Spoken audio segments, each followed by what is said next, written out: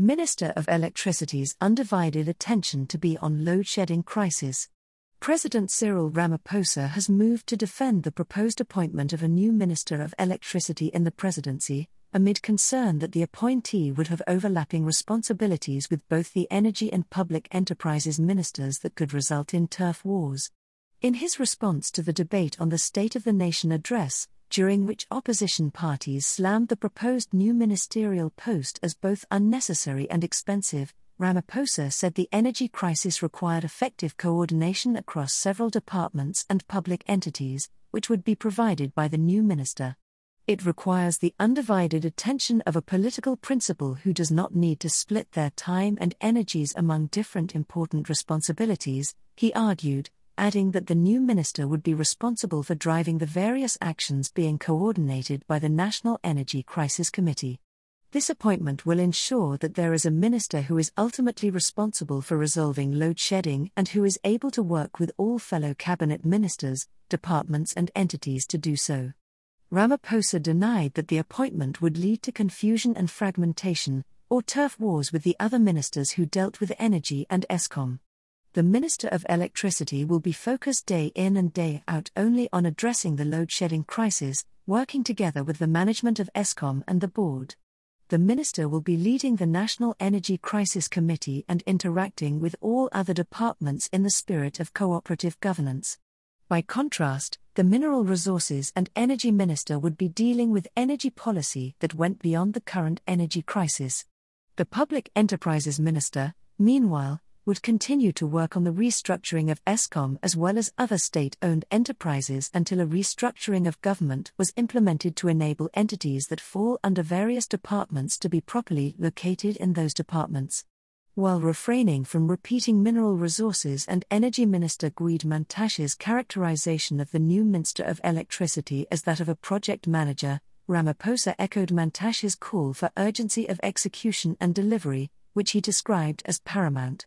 With the focus that the Minister of Electricity will have on load shedding and the work that is being done by Eskom and the board, I do believe that we stand a much better chance to address this overriding challenge and crisis that our country faces. Ramaphosa also stood by his controversial decision to declare the long-running electricity crisis a national state of disaster. The moves being opposed legally by the Democratic Alliance, the country's official opposition, as well as by the organization Undoing Tax Abuse, which announced on February 16 that it had lodged an application in the Pretoria High Court to have the declaration overturned.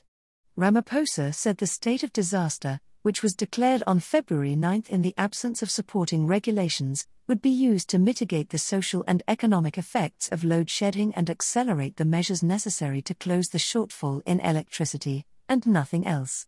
As I said in the State of the Nation address, we will ensure that environmental protections and technical standards are maintained, and that procurement is undertaken with transparency and proper oversight. We will use the state of disaster to get rid of unnecessary bureaucratic obstacles that stand in the way of urgently bringing new generation capacity onto the grid. We will use it to ensure continuity in the provision of critical services and supply chains, and to address the impact of load shedding on businesses and households. Meanwhile, the President also used his speech to address what he described as myths that had been repeated during the debate, including that South Africa was abandoning coal and that the unbundling of Eskom was out of step with international trends.